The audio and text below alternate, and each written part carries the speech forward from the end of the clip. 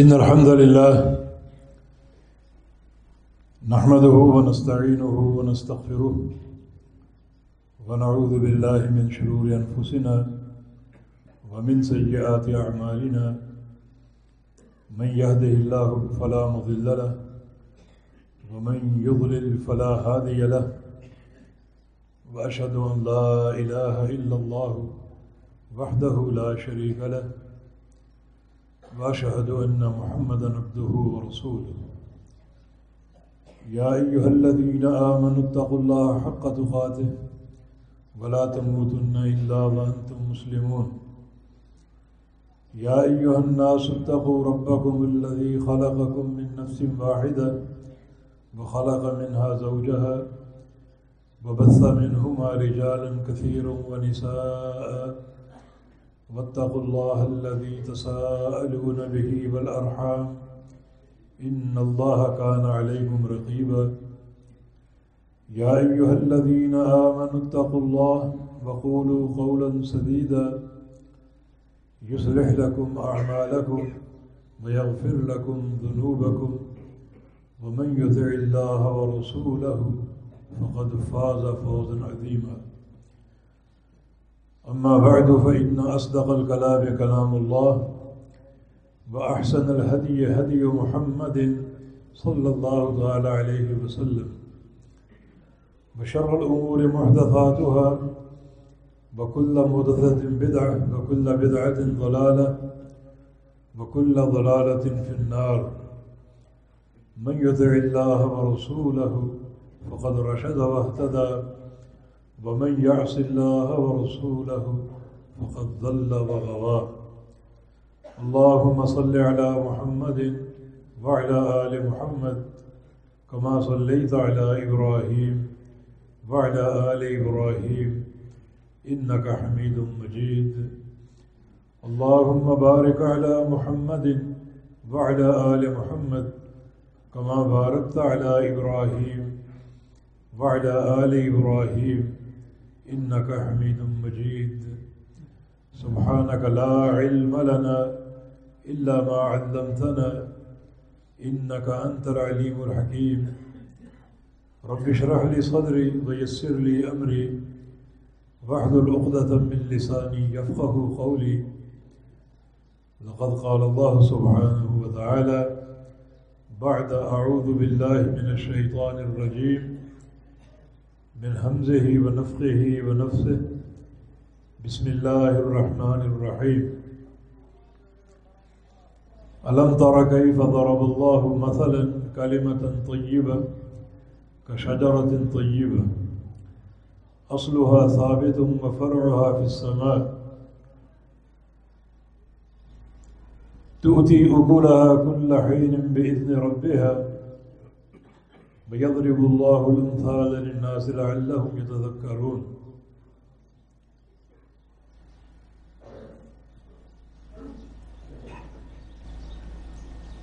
اللہ رب العزت کی حمد و ثنا اور اس کے پیارے حبیب محمد الرسول اللہ صلی اللہ علیہ وسلم کی ذات گرامی پر ان گنت اور بے شمار درود و سلام کے بعد میرے لیے ضروری ہے کہ میں اپنے نائب ناظم اعلیٰ پروفیسر محمد جمن اور ان کے رفقائے کار بالخصوص سائی احمد یار حافظ اللہ کا شکریہ ادا کروں جنہوں نے اس عظیم الشان پروگرام کے لیے مدعو کیا اور ایک ہی وقت میں ہزاروں بھائیوں اور دوستوں کی اللہ کی رضا کے لیے زیارت ہو گئی۔ یہ ملاقاتیں اور زیارتیں اور یہ مل بیٹھنا دین اسلام میں بہت ہی قابل قدر ہے۔ ایک حدیث قدسی میں رسول اللہ صلی اللہ علیہ وسلم کا فرمان ہے کہ اللہ فرماتا ہے حقت محبتی للمتزاورین فیہ حقت محبتی للمتجالسین فیہ جو لوگ میری رضا کے لیے آپس میں مل بیٹھتے ہیں اور میری رضا کے لیے آپس میں زیارتیں کرتے ہیں، ملاقاتیں کرتے ہیں، محبتیں کرتے ہیں، ان لوگوں کے لیے میری محبت فرض ہو جاتی ہے۔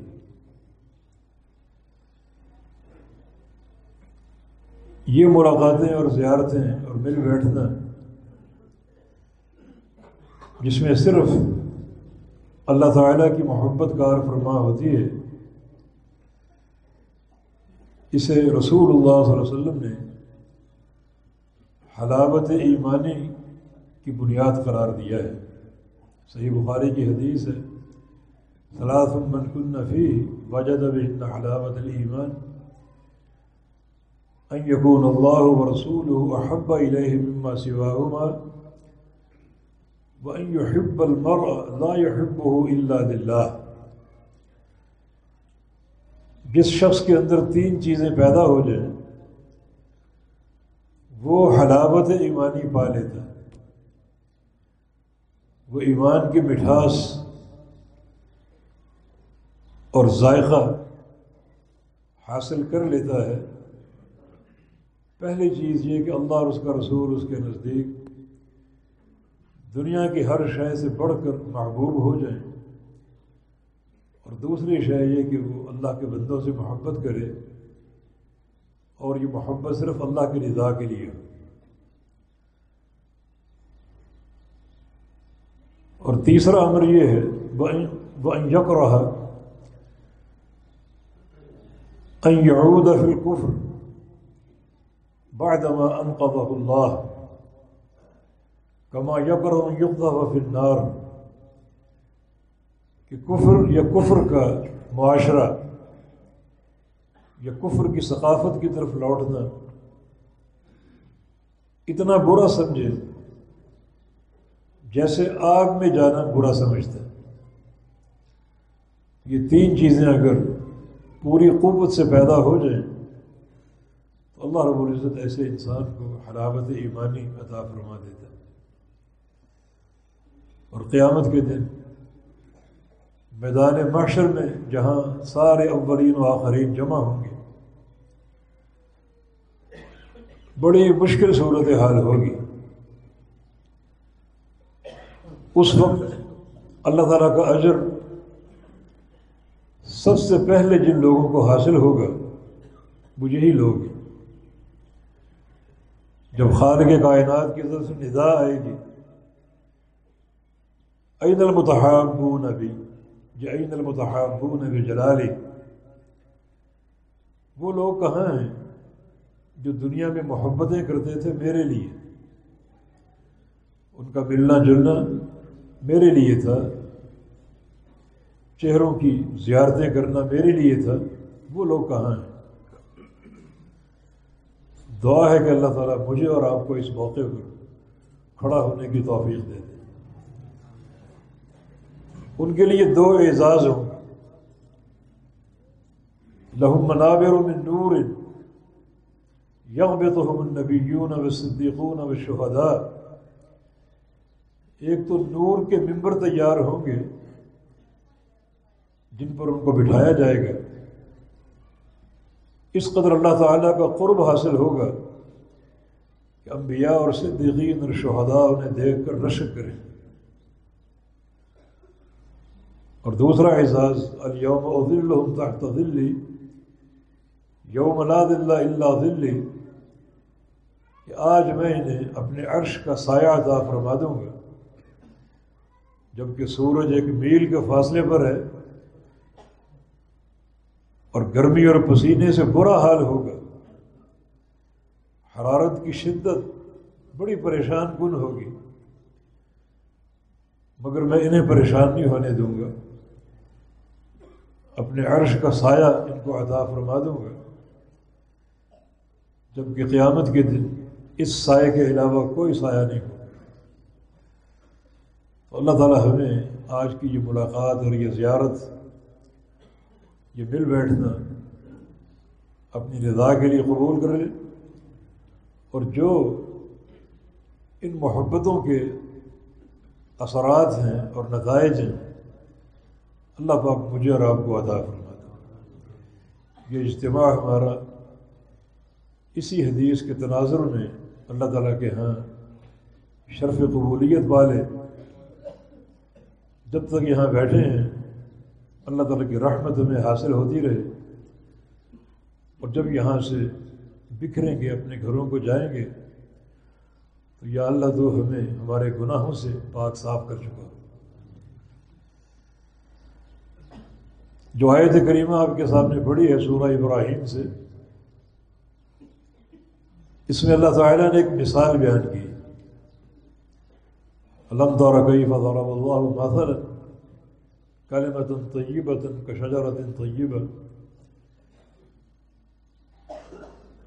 آپ نے نہیں دیکھا، آپ نہیں جانتے، اللہ رب العزت نے مثال بیان کی۔ کیسی مثال اور کس چیز کی مثال؟ کلمہ طیبہ کی، کشجرۃ طیبہ۔ کلمہ طیبہ کی مثال جو ہے وہ ایک شجرہ طیبہ، ایک عمدہ درخت کی مانند ہے۔ یہ اللہ تعالیٰ کی رحمت کی وسعت ہے کہ اس نے ہمیں سمجھانے کے لیے بہت سے اسالیب اختیار کی ہیں تاکہ حق ہم پر واضح ہو جائے اور پوری طرح دین کی حجت ہم پر قائم ہو جائے۔ یہ مثالیں ذکر کرنا، مثالوں سے سمجھانا، یہ شرعی اسلوب ہے۔ قرآن پاک میں تقریباً 43 مثالیں ہیں اللہ تعالیٰ نے جو بیان فرمائیں، اور ان مثالوں کے ذریعے اللہ رب العزت نے بہت سے مسائل آشکارا کی اور واضح کی۔ مثالوں سے بات واضح ہوتی ہے، بات کو سمجھنا آسان ہوتا ہے، اور ہر بات کی حقیقت عیاں ہو جاتی ہے۔ یہ ایک بہت ہی عمدہ اسلوب ہے۔ اب اگر کہا جائے کہ شرک بہت بری چیز ہے اور شرک تباہ کن ہے اور شرک بندے کو برباد کر دینے والی شے ہے، شرک کا انجام بڑا ہولناک ہے، تو آپ اس طرح نہیں سمجھ پائیں گے جیسے اس مثال سے سمجھیں گے۔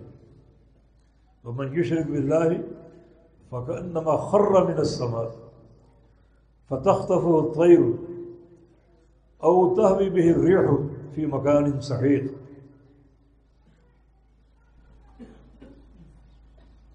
جو اللہ کے ساتھ شرک کرتا ہے کیسی بربادی اس کے کھاتے میں آتی ہے، یوں سمجھو کہ جیسے اس کو آسمان سے گرا دیا گیا ہے، آسمان سے نیچے پٹخا جائے، نیچے پھینکا جائے، تو کتنا یہ ہولناک انجام ہے۔ تو اللہ رب العزت نے یہ شرک کی مذمت اور شناعت ہمیں اس مثال سے سمجھائی۔ آسمان سے پھینکا جائے، گرایا جائے، اور راستے میں خونی پرندے اچک لیں، اس کو بمبھوڑ ڈالیں، اور یا پھر تیز رفتار آندھیوں کی لپیٹ میں آ جائے اور وہ آندھیاں اسے دور دراز علاقے میں پٹک کے رکھ دیں۔ یہ شرک کرنے والے کا ہولناک انجام ہے۔ اس مثال سے شرک کی حقیقت اور مذمت اور واضح ہو جاتی ہے کہ ایک مشرک انسان کس طرح تباہ و برباد ہو جاتا ہے، اور اس کی دنیا اور آخرت برباد ہو جاتی ہے۔ اس مثال کو سن کر کسی انسان میں شرک کرنے کی ہمت ہوگی کہ شرک اختیار کرنے کی صورت میں گویا مجھے آسمان سے پھینک دیا گیا، اس قدر کلفت مجھ پر لاد دی گئی۔ اللہ تعالیٰ نے ایک مقام پر شرک کی ایک اور مثال دی، بلکہ مشرکین کے جو معبودان باطلہ ہیں ان کی حقیقت کو واضح کیا۔ یا ایھا الناس ضرب مثل فاستمعوا له، اے لوگو ایک مثال بیان کی جا رہی ہے، اسے سنو۔ یہ فاستمعوا له، سنو، اس سے واضح ہوتا ہے، ثابت ہوتا ہے کہ اللہ تعالیٰ کی بیان کردہ مثالیں خوب غور سے اور توجہ سے سننی چاہیے۔ ان الذين تدعون من دونه لن يخلقوا ذبابا ولو اجتمعوا له، جن جن کو تم اللہ کے سوا پکارتے ہو وہ تو ایک مکھی پیدا نہیں کر سکتے۔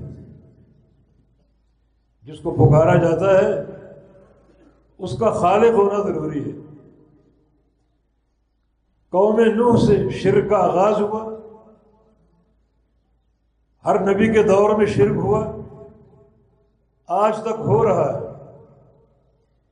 قیامت تک ہوتا رہے گا۔ جتنے معبودان باطلہ ہیں تمہارے ان سب کو جمع کر لو اور یہ سارے جمع ہو کر ایک خسیس جانور مکھی بھی نہیں بنا سکتے۔ تم ان سے کیا توقعات وابستہ کیے بیٹھے ہو؟ ان سے روزی مانگتے ہو، اولادیں مانگتے ہو، شفا طلب کرتے ہو، شدائد کا علاج ان سے ڈھونڈتے ہو، اور مکھی بنانا دور کی بات نہیں۔ من یسلبہ الذباب، اگر مکھی کوئی چیز ان سے چھین لے، جو وہ کھانا کھا رہے ہو اس پر آ کے بیٹھ جائے اور ایک ذرے کی مقدار میں کوئی چیز اٹھا لے، چھین لے، تو اسے بھی واپس نہیں لے سکتے۔ سارے معبودان باطلہ جمع ہو کر اتنا کام بھی نہیں کر سکتے، ایک ذرے پر ان کا اختیار نہیں ہے۔ تو یہ مثال کس قدر شرک کی نحوست اور مذمت پر مشتمل ہے۔ مشرکین کی بے عقلی کو واضح کرتی ہے کہ کن کو تم پکارتے ہو۔ جن جن کو پکارا جا رہا ہے یا پکارا جاتا رہے گا یہ سارے مل کر ایک مکھی نہیں بنا سکتے۔ یقیناً مثالوں سے مسائل واضح ہوتے ہیں، حقیقت حال اور کھل جاتی ہے، اور معاملہ آشکارا ہو جاتا ہے۔ یہ خالق کائنات کا احسان عظیم ہے۔ اب صدقہ ہم دیتے ہیں، اس صدقے کے آثار کیا ہیں اور اس کے نتائج کیا ہیں، قرآن نے ایک مثال سے واضح کیا۔ ان الذين ينفقون اموالهم في سبيل الله مثل الذين ينفقون اموالهم في سبيل الله كمثل حبة، جو لوگ اپنا مال اللہ کی راہ میں خرچ کرتے ہیں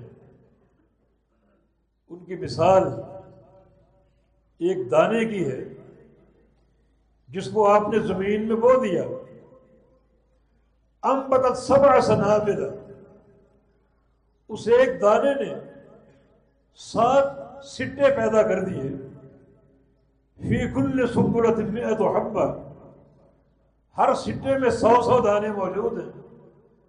آپ نے ایک دانہ زمین کو دیا اور بویا، اللہ تعالیٰ نے آپ کو 700 دانے دے دیے۔ اور واللہ یضاعف لمن یشاء، اللہ تعالیٰ جس کے لیے چاہے اس سے بھی بڑھا کر عطا فرما دے۔ اس مثال سے صدقے کا ایک عمدہ نتیجہ ہمارے سامنے آ گیا کہ بندہ ایک دانہ ہی اللہ کی راہ میں خرچ کر دے، ایک کھجور ہی اللہ کی راہ میں خرچ کر دے، تو اللہ تعالیٰ کس طرح بڑھا چڑھا کر لوٹاتا ہے اور اپنے بندوں کو اس سے کئی گنا بڑھ کر عطا فرما دیتا ہے۔ ما نقص صدقۃ من مال، صدقے سے مال کم نہیں ہوتا۔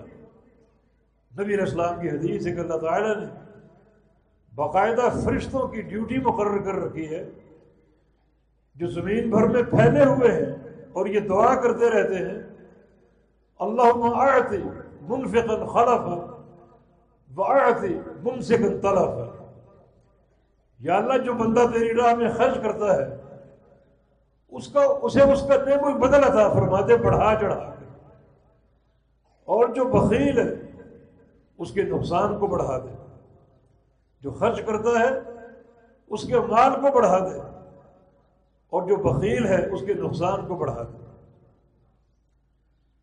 ہم نمازوں سے غافل ہوتے ہیں، اوقات کی پابندی نہیں کر پاتے، لیکن اس کا کیا وبال ہے، اس کا کیا خمیازہ بھگتنا پڑے گا۔ نبی علیہ السلام کی ایک حدیث میں ایک مثال کا ذکر ہے، من فاتت صلاۃ العصر فکأنما بذر اہلہ ومالہ،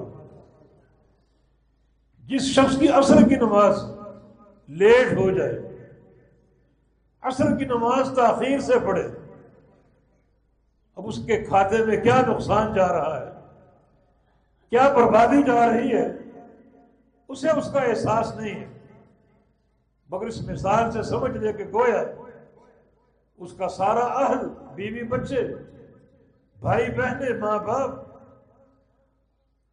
اس کا سرمایہ اور اس کا مال سب کا سب ایک مقام پر جمع کر کے اس کو آگ لگا دی،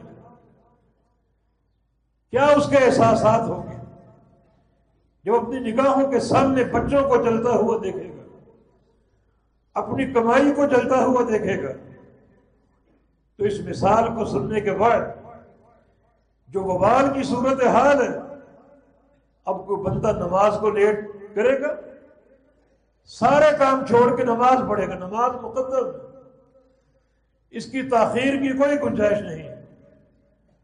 اور بعض اوقات پیارے پیغمبر صلی اللہ علیہ وسلم عملی مثال دیا کرتے تھے، صحابہ کرام کی جماعت کے ساتھ تشریف لے جا رہے تھے، راستے میں ایک درخت دیکھا سوکھا ہوا، سوکھے پتے، چھڑی آپ کے ہاتھ میں تھی، آپ وہاں رک گئے، ٹھہر گئے، صحابہ کرام بھی ٹھہر گئے، آپ نے اپنی چھڑی اس درخت کی ایک شاخ پر ماری اور سارے پتے جھڑ گئے۔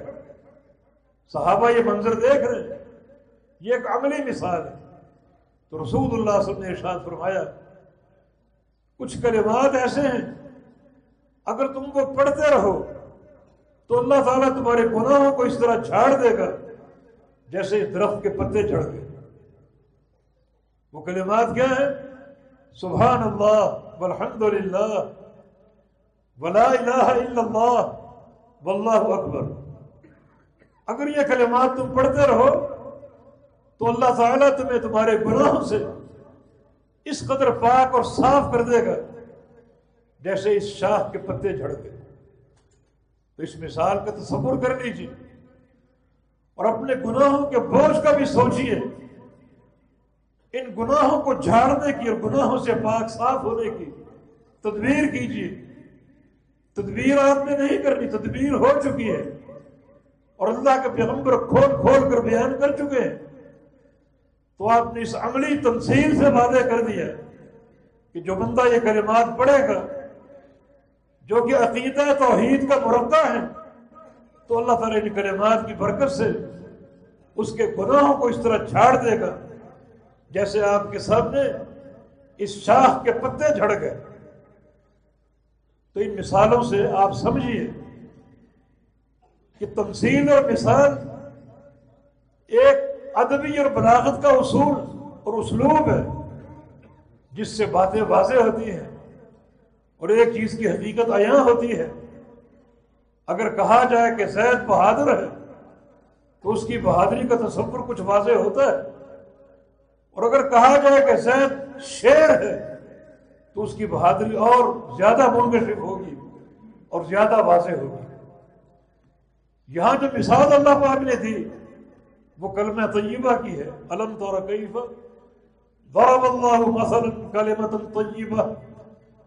اللہ نے مثال بیان کی کلمہ طیبہ کی۔ وہ کلمہ طیبہ کیا ہے؟ لا الہ الا اللہ، لا الہ الا اللہ جو کہ دین کی اساس ہے، اللہ کے پیارے پیغمبر کی پہلی دعوت کوہ صفا پر کھڑے ہو کر قولوا لا الہ الا اللہ تفلحوا، کہ کلمہ پڑھ لو لا الہ الا اللہ تم فلاح پا جاؤ گے، دنیا میں فلاح پا جاؤ گے، قبر میں فلاح پا جاؤ گے، قیامت کے دن فلاح پا جاؤ گے، جب اللہ کے سامنے کھڑے ہو گئے حساب و کتاب کے لیے فلاح پا جاؤ گے، جب مرحلہ میزان آئے گا تمہارے اعمال تولے جائیں گے وہاں بھی فلاح پا جاؤ گے، اور جب پلے صراط سے گزرنے کا وقت آئے گا وہاں بھی فلاح پا جاؤ گے، اس کلمے کی اساس پر لا الہ الا اللہ۔ رسول اللہ صلی اللہ علیہ وسلم کی حدیث ہے افضل الذکر لا الہ الا اللہ، سب سے بہترین ذکر لا الہ الا اللہ ہے۔ نوح علیہ السلام نے اپنے بیٹوں کو وصیت کی اوصیکم بلا الہ الا اللہ، کہ میں تمہیں زندگی بھر لا الہ الا اللہ اختیار کیے رہنے کی وصیت کرتا ہوں، کبھی اس کلمے سے غافل نہ ہونا، اور کبھی تمہاری توجہ اس کلمے سے اوجھل نہ ہو، کثرت اس کا ذکر جاری رکھنا، اٹھتے بیٹھتے پڑھو لا الہ الا اللہ، کیونکہ اگر ساتوں آسمان اور ساتوں زمینیں اور آسمانوں اور زمینوں کو آباد کرنے والے ایک پلڑے میں ہو اور وضعت لا الہ الا اللہ فی کفۃ اخری، دوسرے پلڑے میں صرف کلمہ لا الہ الا اللہ ہو تو یہ پلڑا بھاری ہوگا اور آسمانوں اور زمینوں کا پلڑا ہلکا پڑ جائے گا۔ بڑی قوت ہے اس کلمے میں، حتیٰ کہ میدان جہاد میں دشمن آپ کا نقصان کر چکا ہو اور آپ اس پر غلبہ پانے والے ہو اور وار کرنے والے ہو، اس کا گلا کاٹنے والے ہو، اور وہ لا الہ الا اللہ پڑھ دے تو اس کو پھر مارنا حرام اور ناجائز۔ نبی علیہ السلام کا فرمان ہے اگر تم نے کلمہ پڑھنے کے بعد اس کو مار دیا تو کلمہ پڑھنے سے قبل جو اس کا مقام تھا اس مقام پر تم آ جاؤ گے، اور قتل کرنے سے پہلے جو تمہارا مقام تھا اس مقام پر وہ آ جائے گا، یعنی تم جہنمی بن جاؤ گے اور وہ جنتی بن جائے گا۔ سفیان ثوری کا قول ہے لیس شیء اقطع لظہر ابلیس من قول لا الہ الا اللہ، ابلیس کی کمر کو سب سے زیادہ جو کلمہ توڑتا ہے وہ کلمہ لا الہ الا اللہ ہے۔ جتنا کثرت سے پڑھو گے وہ شیطان پر لاٹھیاں برسا رہے ہو، ابلیس کی کمر پر کوڑے مار رہے ہو، اور اس کلمے کی برکت سے اس کو کوڑے مار مار کر ماندہ کر دو گے، تھکا کر گرا دو گے، اس کی قوت سلب ہو جائے گی اور تمہیں ورغلانے کے قابل نہیں رہے گا۔ یہ عظیم کلمہ الم تر کیف ضرب اللہ مثلا کلمۃ طیبۃ، اللہ رب العزت اس کلمہ طیبہ کی مثال بیان کرتا ہے۔ اس کلمہ طیبہ کی مثال کشجرۃ طیبہ، کلمہ طیبہ کی مثال ایک عمدہ درخت کی ہے۔ شجرہ طیبہ سے مراد بالاتفاق کھجور کا درخت ہے، تو اللہ تعالیٰ نے کلمہ طیبہ کی تمثیل اور تشبیہ کھجور کے درخت کے ساتھ قائم کی ہے۔ وجہ تشبیہ تین چیزیں، مشابہت کی وجوہ تین ہے، مشابہت کے اسباب تین ہیں، بلکہ ایک حدیث کو شامل کر لیں تو مرکزی طور پر چار اسباب ہیں مشابہت کے، کہ یہ کلمہ طیبہ کھجور کے مشابہ کیوں ہیں، اور اس تشبیہ کو پہچان لینے کے بعد اس کلمہ طیبہ کے تعلق سے ہمارا کردار کیا ہونا چاہیے۔ پہلی وجہ تشبیہ یہ ہے کہ اصلھا ثابت، اس شجرہ طیبہ کی اصل، جڑیں اور بنیاد انتہائی پختہ اور ثابت ہے، بہت ہی مضبوط۔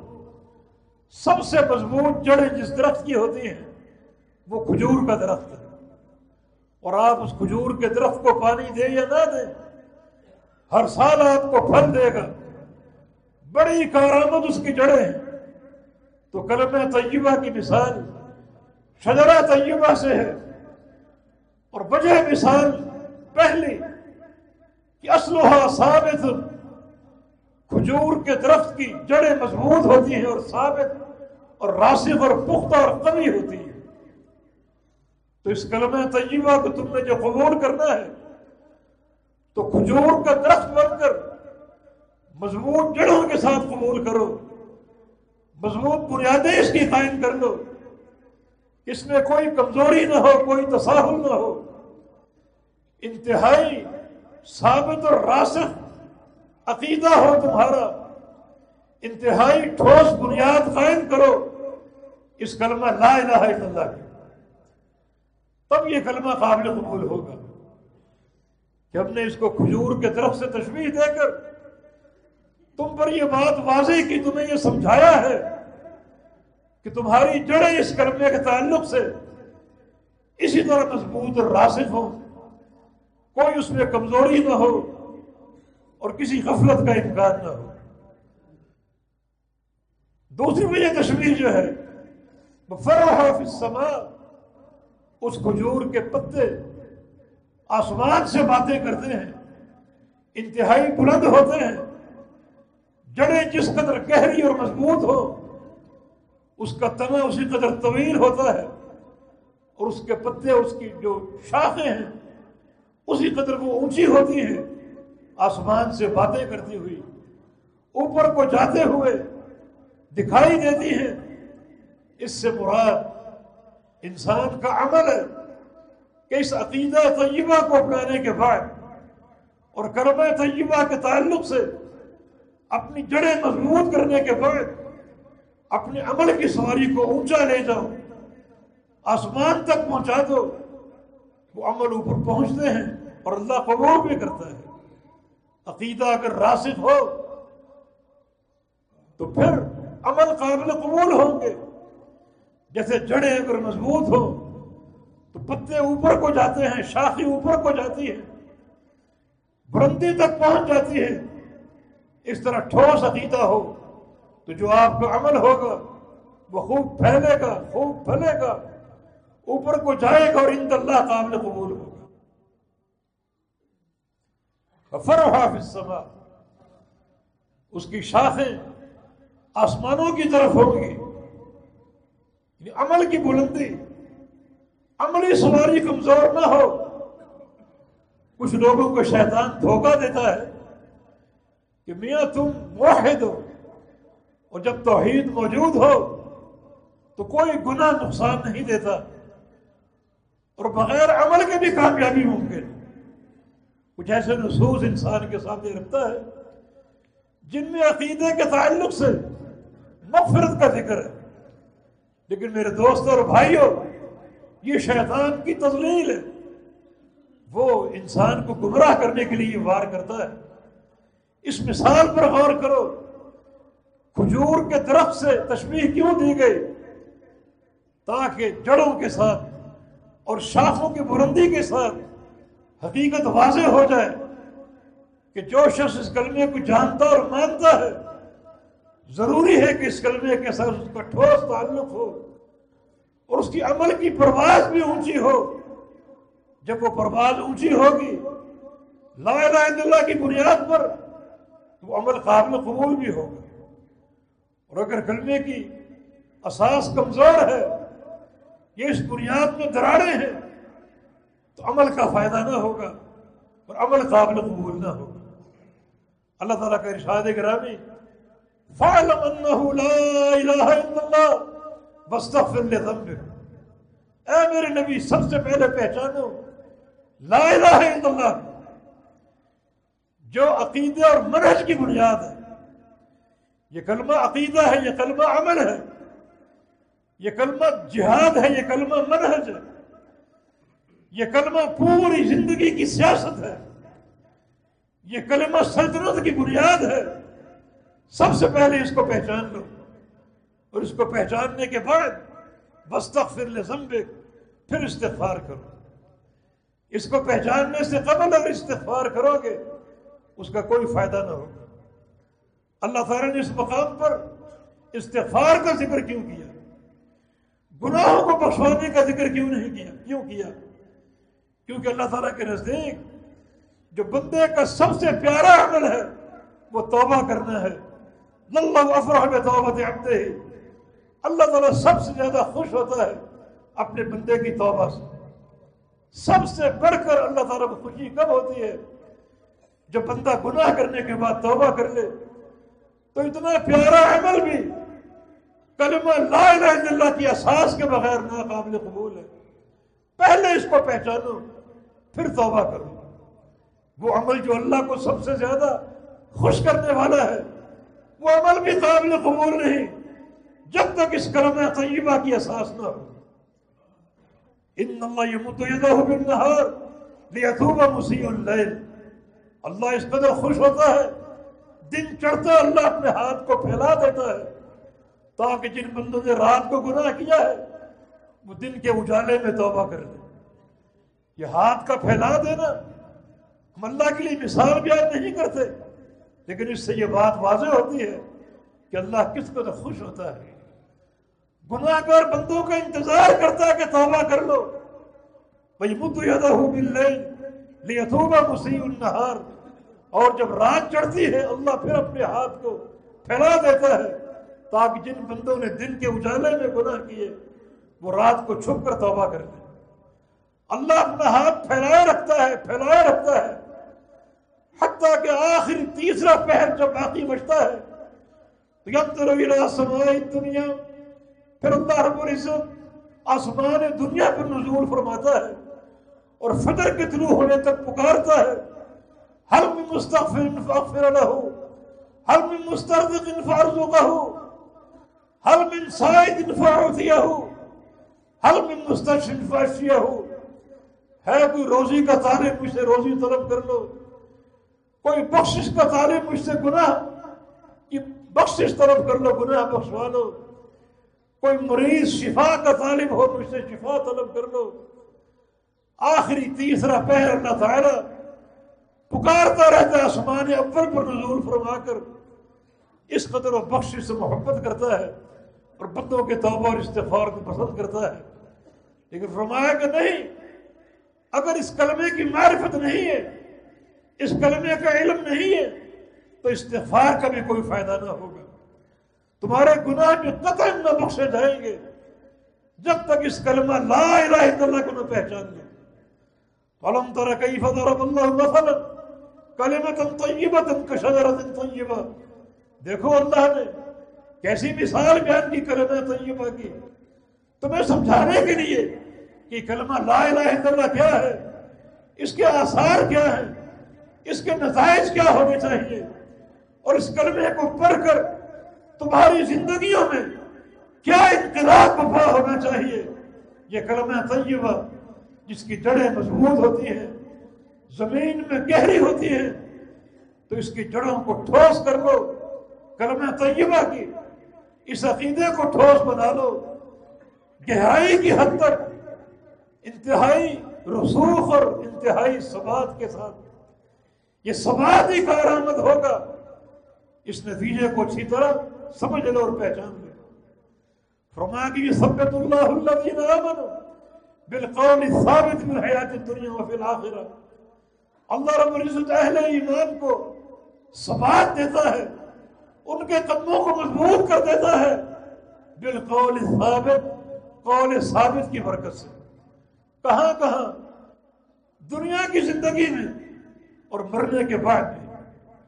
دنیا کی زندگی میں اللہ تعالیٰ اگر اس کلمے سے گہرا تعلق پیدا کر لو گے مضبوطی اور رسوخ کے ساتھ، تو اللہ تعالیٰ تمہیں ثابت قدمی عطا فرما دے گا.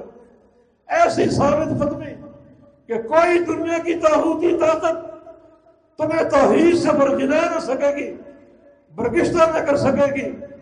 توحید کے ڈاکو قدم قدم پر موجود ہوں گے. کسی کا رخنا توحید الوہیت میں ہوگا، کسی کا رخنا توحید ربوبیت میں ہوگا، اور کسی کا رخنا توحید اسماء و صفات میں ہوگا. لیکن اگر تم پوری گہرائی کے ساتھ، پورے فہم اور علم اور ادراک کے ساتھ اس کلمے کو اختیار کر لو گے تو اللہ تعالیٰ تمہیں ایسی ثابت قدمی دے گا کہ نہ شیطان کا وار کارگر ہوگا اور نہ ہی کوئی دنیا کی تحریک اور طاقت تمہیں عقیدہ توحید سے پرورشتہ کر سکے گی اور دور کر سکے گی. اور پھر مرنے کے بعد بھی اللہ تعالیٰ ثبات عطا فرما دے گا. قبر میں جاؤ گے ہر طرف سے عذاب تم پر حملہ کرنے کی کوشش کرے گا، مگر اس کلمے کی برکت سے اور جو تم نے اذکار کیے، اعمال صالحہ کیے، وہ تمہارا دفاع کریں گے. فرشتے پہنچ جائیں گے سوال کرنے کے لیے. اللہ تعالیٰ وہاں بھی ثابت قدمی عطا فرما دے گا. اور قیامت کے دن بھی بہت سے مراحل ہیں جہاں پر ثبات کی ضرورت ہے، قدموں کی پختگی کی ضرورت ہے، وہ بھی تم کو مل جائے گی، حاصل ہو جائے گی، لیکن بالقول ثابت، قول ثابت کی برکت سے. اور یہ قول ثابت کیا ہے؟ عبداللہ بن عباس کا قول ہے، وہ قول ثابت لا الہ الا اللہ. یہ ثبوت اپنے اندر پیدا کرو اس کلمے کو سمجھ کر، اس کے ادراک کے ساتھ. ادراک بڑا آسان ہے، کوئی مشکل کام نہیں ہے. تو آپ کو پہاڑ کھودنے کی ضرورت نہیں دی جا رہی، بلکہ صرف دو بنیادی نقطوں کو سمجھ لو. یہ لا الہ الا اللہ، اس کے دو ارکان ہیں. لا الہ ایک رکن ہے اور الا اللہ دوسرا رکن ہے. بس یہ دو ارکان ہے کلمے کے، ان کو پہچان لیں. لا الہ رکن نفی ہے، جس کا معنی ہے کوئی معبود نہیں. اس کو پہچان لو، اور پہچاننے کے بعد اس پر ڈٹ جاؤ اور جم جاؤ اس پر کہ کوئی معبود نہیں. اب نہ کوئی زندہ، نہ کوئی مردہ، نہ کوئی زمین کے اوپر، نہ کوئی زمین کے اندر، نہ کوئی لاہوری سرکار، نہ کوئی پاک پتن کی سرکار. کوئی سرکار نہیں، کوئی معبود نہیں، کوئی پکارے جانے کے لائق نہیں، کوئی مشکل کشا نہیں، کوئی حاجت روا نہیں. یہ کلمہ لا الہ نفی کی بنیاد. جب نفی آ گئی، نفی مطلق ہے، کسی استثناء کے بغیر اور کسی تخصیص کے بغیر. مطلق یہ نفی ہے. کوئی معبود نہیں ہے، کہیں بھی نہیں ہے، کسی دور میں نہیں ہے، کسی زمانے میں نہیں ہے، کسی مقام پر نہیں ہے، کسی گاؤں گوٹ میں نہیں ہے. یہ رکن نفی ہے. نفی کو سمجھو، نفی کو پہچانو، پھر رکن اس بات آگے آ جاتا ہے. الا اللہ، صرف ایک اللہ، باقی سارے معبود جو بنائے گئے، تراشے گئے، وہ معبودان باطلہ ہے. صرف ایک ہی معبود حق ہے اور وہ اللہ رب العزت ہے. بس یہ دو بنیادیں اس کلمے کی، نفی کی بنیاد اور اس بات کی بنیاد. اس کو پہچان لو. فاعلم انہ لا الہ الا اللہ. اس کلمے کو پہچان لو، اور پہچان لینے کے بعد اس پر ڈٹ جاؤ اور جم جاؤ. رکن نفی کو اختیار کر لو، رکن اس بات کو اختیار کر لو. یہ ہے اصلها ثابت، مضبوط اس کی بنیادیں ہیں، مضبوط اس کی جڑیں ہیں. مضبوط بناؤ. پھر یہ کلمہ سرسری نہیں ہے، یہ کلمہ ایسی گواہی نہیں ہے کہ تم اس گواہی کو بغیر فہم کے ادا کرتے رہو. گواہی کا فہم ضروری ہے. اگر آپ عدالت میں کھڑے ہوں، وکیل آپ پر جرح کرے، گواہی دینے آپ گئے ہیں، اور آپ کو گواہی کا علم نہ ہو تو آپ کی گواہی مسترد ہو جائے گی. اس کی آپ کو سزا مل سکتی ہے. یہ تو دنیا کی گواہیاں ہیں، جبکہ توحید کی گواہی آدم الشہادہ ہے. کائنات کی سب سے بڑی گواہی، اللہ رب العزت کی وحدانیت کی گواہی، یہ بغیر علم کے کیسے قابل قبول ہوگی؟ علم حاصل کرو، ادراک حاصل کرو، اس علم اور ادراک پر پوری قوت کے ساتھ جم جاؤ. جیسے کھجور کے درخت کی جڑیں ہوتی ہیں، بڑی مضبوط جڑیں، ان مضبوط جڑوں کی طرح اس کلمے کا عقیدہ اختیار کر لو اور ٹھوس ہو جاؤ، ٹھوس بنیادیں اختیار کر لو. فروعها فی السماء. اور پھر اس کی جڑیں جب مضبوط ہوئیں تو اس کی شاخیں اور پتے آسمانوں کی طرف دراز ہو چکے. اب جو عمل کرو گے اوپر کو جائیں گے اور اللہ کے ہاں قابل قبول ہوں گے. اللہ ان اعمال کو مسترد نہیں کرے گا، بلکہ ان اعمال کو قبول کرے گا. مگر ساتھ ساتھ یہ حقیقت بھی سمجھو کہ خالی کلمے کی معرفت اور لا الہ الا اللہ پر جم جانا کافی نہیں، عمل صالح کی بھی ضرورت ہے. تلک الجنۃ التی اورثتموها بما کنتم تعملون. تمہیں جنت کی وراثت دی جائے گی تمہارے عمل کی برکت سے. عمل کرو. اللہ کے پیارے بھی عمل نہیں کرتے تھے. ان سے بڑھ کر موحد کون ہو سکتا ہے؟ ان سے بڑھ کر توحید کا پرچار کرنے والا کون ہو سکتا ہے؟ ان سے بڑھ کر عقیدے کا فہم کسے ہو سکتا ہے؟ ان سے بڑھ کر کھجور کے درخت کی طرح ٹھوس اس کلمے کی جڑیں کس کی ہو سکتی ہیں؟ لیکن پیارے پیغمبر کی حیات مبارکہ کا آخری ایام ہے اور آپ کو مسجد لے آیا جا رہا ہے، دو بندے سہارا دے کر آپ کو چلا رہے ہیں، قدموں میں جان نہیں ہے، چل نہیں سکتے، قدم زمین پر گھسٹ رہے ہیں، اور اس حالت میں بھی آپ مسجد کی طرف جا رہے ہیں نماز ادا کرنے کے لیے، تو عمل کی کس قدر حاجت ہے؟ یہ شیطان کی ایک سازش ہے، اس کا ایک وسوسہ ہے جو پیدا کرتا ہے کہ تم تو موحد ہو، تمہاری بخشش توحید کی برکت سے ہو جائے گی، عمل کی ضرورت نہیں ہے۔ لیکن نہیں، اللہ تعالیٰ نے اس عظیم الشان مثال کے ذریعے عمل کی اہمیت کو اجاگر کیا کہ خالی کھجور کی جڑیں کافی نہیں ہے، صرف جڑیں ہو باقی کچھ نہ ہو تو کیا وہ کارآمد ہوگا درخت؟ نہیں، اصلھا ثابت وفرعھا فی السماء، اس کی جڑیں زمین میں گہری ہیں اور شاخیں اور پتے آسمان کی طرف ہیں جو کہ عمل کی نشاندہی کرتے ہیں۔ تو اس کلمے کی جڑیں مضبوط کرنے کے بعد عمل صالح پر توجہ دو، ہر آن آپ کا تعلق کلمہ لا الہ الا اللہ کے ساتھ ہو، پھر عمل ہو، اس عمل کی اساس بھی لا الہ الا اللہ ہو، عمل کرنا بھی لا الہ الا اللہ کی خاطر ہو، نمازیں ہو، روزے ہو، حج و زکوٰۃ ہو، عمرہ ہو، جہاد ہو، ان سب کی بنیاد لا الہ الا اللہ ہے، توحید ان کی اساس ہے۔ یہ ایک مربوط ایسا تعلق جو اس مثال سے سمجھایا جا رہا ہے، اس سے حقیقت حال واضح ہوتی ہے کہ عقیدے کے ساتھ عمل ہے، عمل کو اختیار کر لو، عمل کو اختیار کر لو، جیسا کہ سلف صالحین کا کردار تھا، وتیرہ تھا۔ صحابہ کہتے ہیں کہ تعلمنا العلم بالعمل جميعا، ہم نے پیارے پیغمبر سے علم اور عمل اکٹھا لیا ہے، جو وہی اترتی اس پر عمل کرتے ہیں۔ تم القرآن و تم العمل، ادھر قرآن کا نزول پورا ہوا، ادھر ہمارا عمل پورا ہو گیا۔ تو یہ کلمہ طیبہ، اس سے صحیح تعلق قائم کرنے والا مضبوط عقیدہ اختیار کر لو، اور پھر اپنے عمل کی بلندی کی طرف توجہ دو جو آسمانوں کی طرف جائے، اور تمہارا عمل قابل قبول۔ ہم نے ایک چوتھی چیز کا ذکر کیا تھا ایک حدیث کی روشنی میں، ایک مجلس میں رسول اللہ صلی اللہ علیہ وسلم تشریف فرما تھے، آپ نے صحابہ سے ایک سوال کیا، ان من الشجر شجرۃ، ایک درخت ہے، مثلھا کمثل المؤمن، اس کی مثال ایک مومن موحد کی ہے۔ وہ درخت ایک مومن جیسا ہے، ایک موحد جیسا ہے، اس کی ایک نشانی ہم بتا دیتے ہیں، لا يتحات ورقها، اس کے پتے نہیں جھڑتے، اس کے پتے نہیں گرتے۔ حدثونی ما ہی، ذرا مجھے بتاؤ وہ درخت کیا ہے، وہ کون سا درخت ہے؟ عبداللہ بن عمر اس حدیث کے راوی ہیں، فرماتے ہیں کہ وقع الناس فی شجر البوادی، لوگوں کے ذہن جنگل کی طرف چلے گئے، درختوں کے بارے میں غور کرنے لگے، وہ کون سا درخت ہے جس کی مثال مومن کی سی ہے، جس کے پتے نہیں چڑھتے۔ ابو بکر و عمر اس مجلس میں موجود تھے، لیکن کوئی جواب نہ دے سکے، سب خاموش رہے۔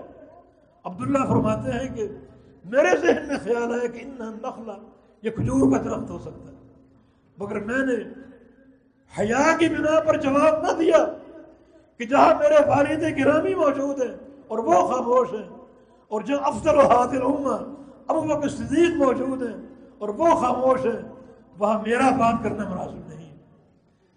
جب سارے صحابہ خاموش رہے تو اللہ کے پیارے پیغمبر نے خود جواب دیا کہ انہا النخلہ، وہ درخت کھجور کا درخت ہے جس کی مثال مومن کی سی ہے۔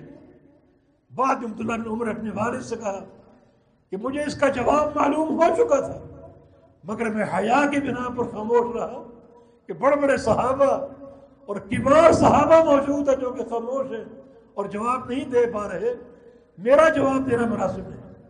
جناب عمر بن خطاب نے فرمایا اگر تم یہ جواب دے دیتے، تمہارا یہ جواب مجھے دنیا کی ساری دولتوں سے محبوب ہوتا ہے۔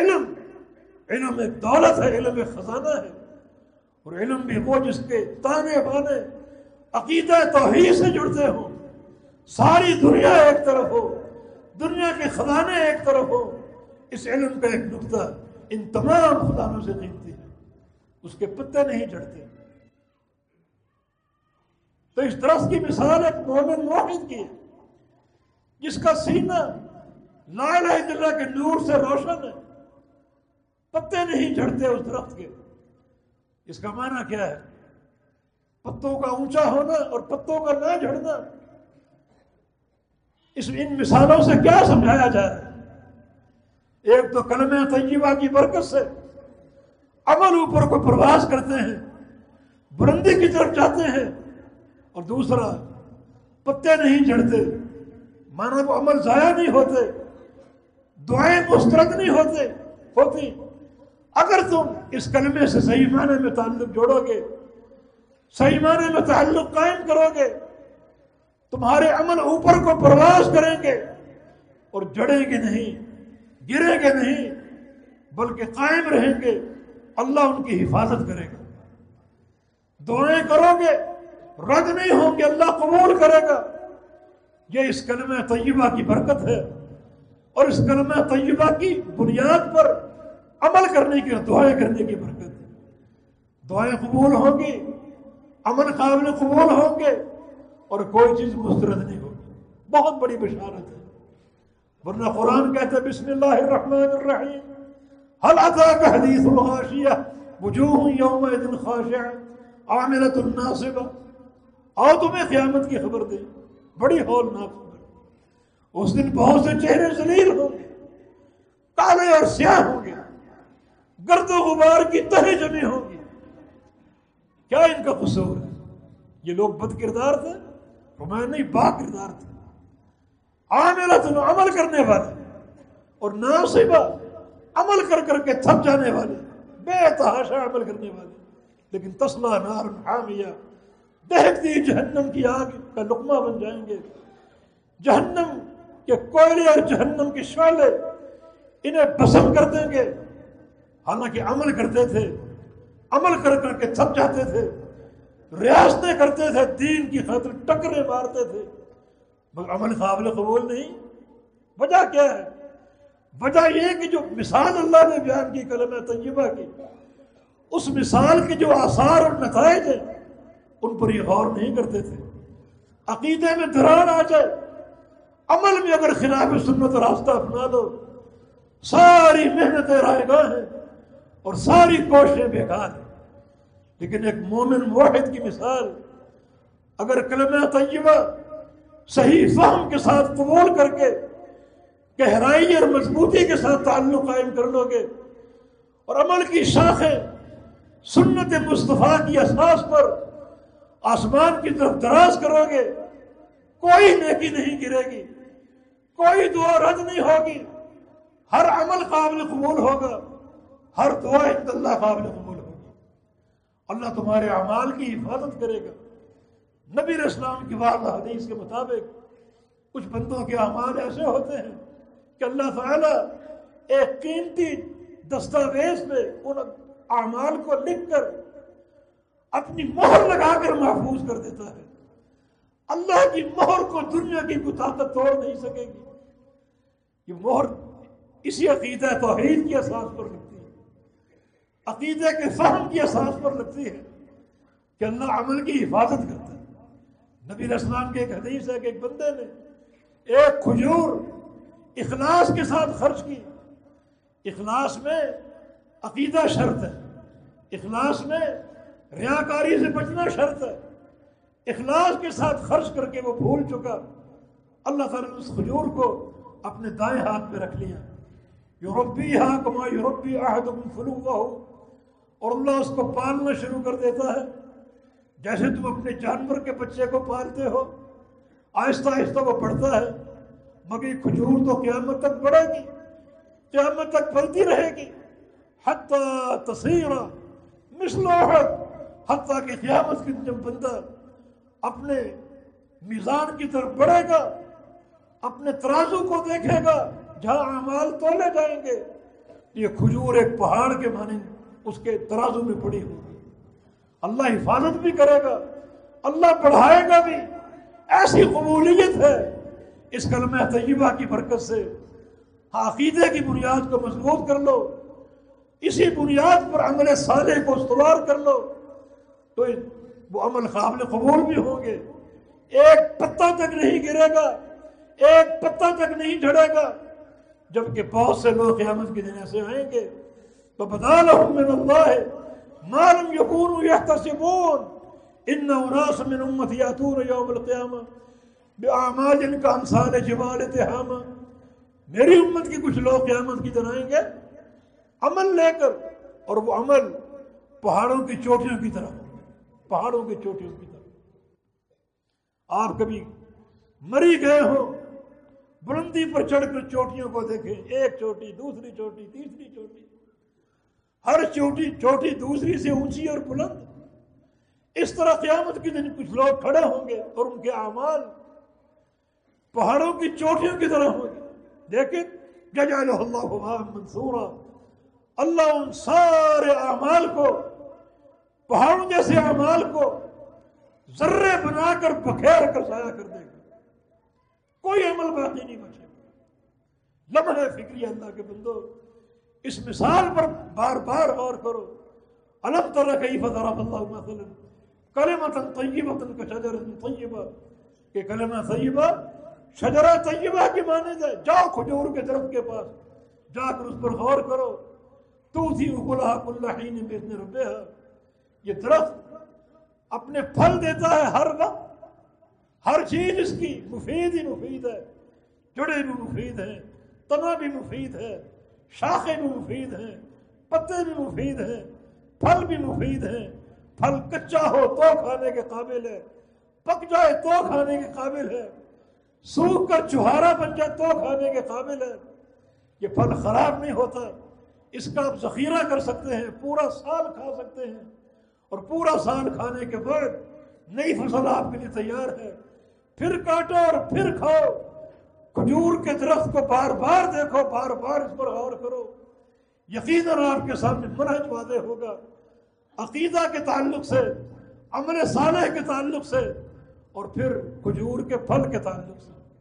علامہ ابن قیم رحمہ اللہ نے ایک مقام پر اسی مثال کو ایک اچھے اسلوب سے بیان کیا تاکہ اور فہم اجاگر ہو جائے اور بات کھل کر سامنے آ جائے۔ دراصل وہ بات کر رہے تھے ادخلوا فی السلم کافہ، کہ اسلام میں پورے داخل ہو جاؤ۔ پورے کیسے داخل ہو، یہ بھی اگر غور کرنا ہے تو کھجور کے درخت کو دیکھو جو پورے اسلام کی تصویر آپ کے سامنے پیش کرے گا۔ ابن قیم فرماتے ہیں اسلام میں پورا داخل ہونے کا معنی یہ ہے کہ اسلام 3 چیزوں سے عبارت ہے۔ اسلام میں 3 بنیادیں ہیں، ایک عقیدہ، دوسرا عمل، اور تیسرا اخلاق حسن، اور تینوں چیزیں باہم مربوط ہیں، عقیدہ، عمل اور اخلاق حسن۔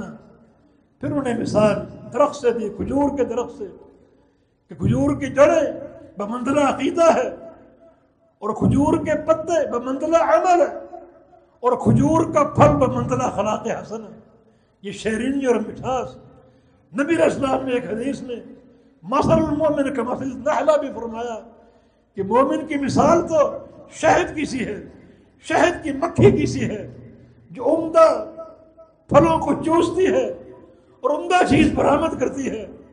اس کے پیٹ میں داخل ہونے والی چیز بھی عمدہ ہے، اور اس کے پیٹ سے برآمد ہونے والا شہد بھی عمدہ ہے۔ مومن کو ایسا ہی ہونا چاہیے، اچھی چیزوں کو چوسے، اچھے پھلوں کو چوسے، جس کی اساس کتاب و سنت ہے۔ عہد الحدیث تم کو مبارک ہو، تمہارا علم وہ ہے جو عرش الہی سے اترا ہے، یہ دائیں بائیں کا کھیل نہیں، یہ زمینوں والوں کے فرمودات نہیں، ان کے ملفوظات نہیں ہیں۔ تم اس علم کے پیروکار ہو جو براہ راست جبریل امین کے ذریعے قلب اطہر محمد مصطفیٰ علیہ السلام پر اترا عرش الہی سے، اسی کو تم چوستے ہو، اسی کو اپنے اندر داخل کرتے ہو، وہی تمہارے دل و دماغ کی خوراک ہے، پھر اچھی چیز کو برآمد بھی ہونا چاہیے۔ مومن عمدہ عمل کرتا ہے، عمدہ عقیدے کا اظہار کرتا ہے اور صاحب اخلاق حسنہ ہوتا ہے۔ اللہ کے بندوں اگر اخلاق کی کمی ہو تو پھر بھی یہ عمارت ناقص ہے۔ کھجور کے درخت کی مثال مکمل نہیں ہوگی، مومن اخلاق حسنہ کا ترجمان ہوتا ہے۔ اور یہ بھی شیطان کی گمراہی کا ایک راستہ ہے کہ تم صاحب عقیدہ ہو، تمہیں تو بڑا کڑوا ہونا چاہیے۔ نہیں، مومن کو شہد ہونا چاہیے، شہد کی طرح میٹھا ہونا چاہیے، شہد کی مکھی کی طرح اپنے اندر اچھی چیزوں کو داخل کرے، اچھی چیزوں کو برآمد کرے۔ ان مثالوں کے ذریعے رسول اللہ صلی اللہ علیہ وسلم نے اس عظیم منہج کو اجاگر کیا، اس عظیم منہج کو روشن کیا۔ تو اس سے جو باتیں حاصل ہوئیں وہ انتہائی قابل غور ہے۔ تو کھجور کے درخت کی اس مثال کو سامنے رکھتے ہوئے اپنے نسب و علم کا تعین کیجیے، درخت کو بار بار دیکھو اور درخت کے ان بہت سے امور کو سامنے رکھ کر کہ اس کی ہر چیز مفید ہے۔ مومن بھی ایک کھجور کا درخت بن جائے جو لوگوں کے لیے فائدے کا باعث ہو، دور والوں کے لیے سایہ مہیا کرے، اور جو قریب آئے اس کو پھل کھلائے۔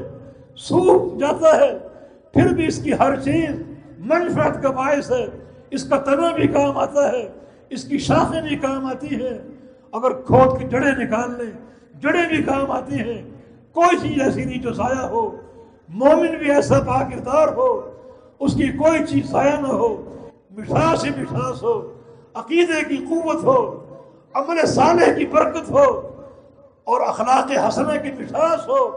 یہ ساری چیزیں مل کر ایک مومن کی کامیابی پر منتج ہوں گی، اور ایک مومن کی کامیابی جو ہے وہ اللہ کے ہاں دلوائیں گی۔ یہ مثال بہت سے پہلوؤں سے قابل غور ہے۔ کھجور کے درخت کو آپ بار بار دیکھتے ہیں، اللہ کی شان سامنے آتی ہے، اور اس درخت کو دیکھ کر یقیناً ہمیں اصلاح کا موقع مل سکتا ہے اور اس کے مطابق اپنی زندگی کو ہم استوار کر سکتے ہیں۔ والتوفیق بإذن اللہ تعالی۔ اللہ پاک ہمیں عقیدے کا رسوخ عطا فرما دے، اللہ پاک ہمیں عمل صالح کی برکات سے مالا مال فرما دے۔ یا اللہ ہم سے راضی ہو جا، اپنی رحمت عطا فرما دے، ہمارے گناہوں کو بخش دے۔